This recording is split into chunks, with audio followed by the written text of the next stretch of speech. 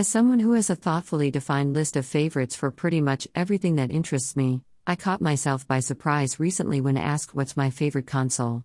Never thought about that one. And with very little time for further thought, I replied the original Game Boy. Is it really though? Well, a bit more thought confirmed probably, PlayStation 2, PlayStation Portable or PSP, and Game Boy Advance SP would also be in the running, and if I'm allowed them then the PC Engine Mini and Sega Astro City Mini are too. But I keep coming back to that groundbreaking little handheld that changed my life in late 1990, then kept me company through university, and kept me occupied through the 90% monotony of band tours, and I was still playing, albeit mainly Tetris and tennis by then, after I'd got married and owned house number 3 and then the GBA came along. And then a decade later again, now a father, I'd go back to it again to curate gaps in my collection like Elevator Action and Kung Fu Master, right until it finally gave up the ghost in 2017. Now as I write my GBA SP is also on the way out, and I'm potentially looking to the new Analog Pocket handheld to slot my beloved cartridge collection into. But in the meantime I've also come to the realization that the gaps in that collection were way bigger than I originally understood, and that's all thanks to another wonderful book, and then some, by Bitmap Books. And that wonderful book is Game Boy, the box art collection. Now, at this point when I'm reviewing games I'll usually include a disclaimer to say I was given a copy for the purpose, but not this time. I got this from my wife for Christmas 2021. I just really enjoyed looking at a book for a change when we looked at the games that weren't, also from Bitmap Books, a little while ago, so figured I'd share the love here again regardless. What we've got here is a bumper 372-page, 25 by 25 cm, 2.3 kilograms lump of hardback, celebrating the very finest cover artwork for our handheld monochrome marvel. It's a quality item too, with thread-sewn binding for extra durability and print lithographically on high-quality paper, all inside a very solid metallic silver textured cover with metallic blue foil logos on the front and spine. Diving inside, we've got a foreword by Jean-Jacques Kalbayrak, aka Game Boy Cameraman, who's notable for doing exactly what his handle says, followed by a bit more beautifully creative photography of the unit itself, as well as some of its games and quirky peripherals, as we're given a comprehensive history of the Game Boy. As much as I was here for the games, the far-reaching 12 pages devoted to this are a must-read. Things like Nintendo's classic lateral thinking that led to the monochrome display when it could have been color, or insights from the likes of Rare into getting the most out of the system are absolutely fascinating. The preamble is capped off by interviews with a few notable collectors and general obsessives who were consulted to put together the main event here, a varied selection of both Western and Eastern games plucked from the 1,000-plus titles released for the original handheld over its lifetime. Right. Let's dive into the almost 350 games that are covered here, and we're talking far more than just the beautifully presented box art that dominates the full page dedicated to each one. You've got release information and a generous paragraph on the game and its history, and then another on the Game Boy cover art itself. The icing on the cake is a set of 6 small but perfectly clear in-game screenshots across the bottom of the page. Another nice touch are the professional translations of the Japanese-only game titles into Romaji, which, according to the best knowledge of the publisher, has never been properly attempted before in any English-language book. Obviously, I can't go into too much detail on all the games here, so I'll pick a handful, a couple of old favorites of mine, the one that jumps out of these pages at me the most, something I don't know at all, and finally something I've never played but would like to as a result of reading the book. Here goes. Apart from the too obvious choice of Tetris, tennis is probably my favorite Game Boy game, and it's certainly up there with Tetris in terms of hours spent playing. In fact, that puts it up there with most games I've ever played.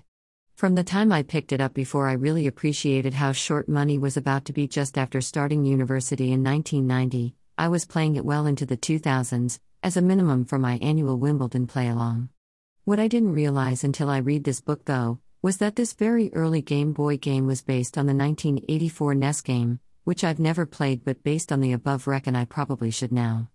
I'm not entirely sure I agree with the analysis about limited scope for tactical play and cheap opponent AI, but definitely do agree with the responsive controls making up for any shortcomings.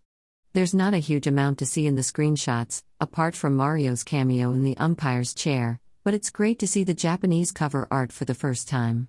The book points out that its drama is very much at odds with the more sedate pace of the game, not played on level 4 difficulty. And also with a cuter Western release, which of course also featured Mario. From one of the first games I bought for the Game Boy to what I think was the last, Gauntlet 2 first arrived in 1991, but given its predecessor on bigger systems is one of my top 10 games of all time, I'm not sure why it took me until 2012 to actually pick it up. Possibly appreciating the value of money, or serious lack of, by then. I'm going to start with the cover art this time because it's a real beauty. Mindscape did the conversion for both Game Boy and NES, and commissioned this bespoke artwork featuring the 4 playable fantasy heroes on an atmospheric stormy hilltop, set off by the game's iconic logo. Unlike the NES version, the most people you could have playing here was 2, via a link cable, but otherwise it's a great conversion, albeit a little sparse at times, as evidenced by the screenshots here. Now we move to the cover art that jumped out at me from the page the most, and I've gone with Dr. Franken, although honestly I could have picked from any number, Bomber Boy or Pocket Bass Fishing or Radar Mission or TwinBee in particular, but there's loads of contenders. And after all of that, I have to admit to liking the cover art more than the game with Dr. Franken. It's a mammoth 1992 Kemco Metroidvania, with bits of your girlfriend scattered across 230 rooms on 7 floors, and up to 6 exits per room. That's all too confusing for someone like me with no sense of direction. As the screenshots attest, it looks the part though, with its big, detailed take on Frankenstein's monster roaming the haunted Gothic mansion. The cover art is less Gothic and more cartoon-like, unintentionally representative of the floaty, bumbling character controls over the game's art style. It reminds me of color photos of the Addams Family's black and white set, or the Munster Go Home movie that is, to its detriment, in color but looks like it was designed for black and white. Either way, they used garish colors in reality to bring contrast to the black and white you eventually see on film, and that's what you find within the ominous black vignette of Dr. Franken's cover art here. The monster in his pajamas, besieged by creeps coming out of everywhere, captures the essence of the game's plot perfectly, with the bright yellow glow of the bright yellow moon outside the crumbling walls making everything pop out of the darkness. Always nice to see that familiar old Elite logo make a reappearance too. Less familiar is Pinball, 66 Piki no Wani Daikoishin from HAL Laboratory in 1989, but what a cover. The Japanese ones are certainly more colorful, and this has a whole rainbow backing up the cute alligators prowling the tropical pinball table. I'm going to switch to the English name for this now if you don't mind, which we're informed is Pinball, Revenge of the Gator, and I can additionally inform you that there's a good reason the Japanese cover was included here rather than the mundane in comparison Western one. It plays out on a single table with the playing field divided into 3 screens with alligators all over the place to cause you problems, and if you lose your ball down the bottom drain there will be another waiting there to gobble it up. Another fantastic example of Game Boy cover art, and I'm starting to see where those collectors we met at the start of the book are coming from. HAL's trademark attention to detail is in evidence all over the screenshots, and we're also told it still plays well, so that's what I'm going to do when I'm done here. But not before Nigel Mansell's World Championship Racing, which is where we'll close with a game I said I'd never played but would like to as a result of reading the book. But actually, that's all down to looking at the screenshots here over cover art or reading anything. It looks almost as good as the SNES version that I have played before. This one comes from Gremlin Graphics in 1992, and it came out in one form or another on everything else too. On the Game Boy, we're told you can take part in a driving school, race a single track, have the maestro perform a track in Mansell's circuit or do a password-saved full season.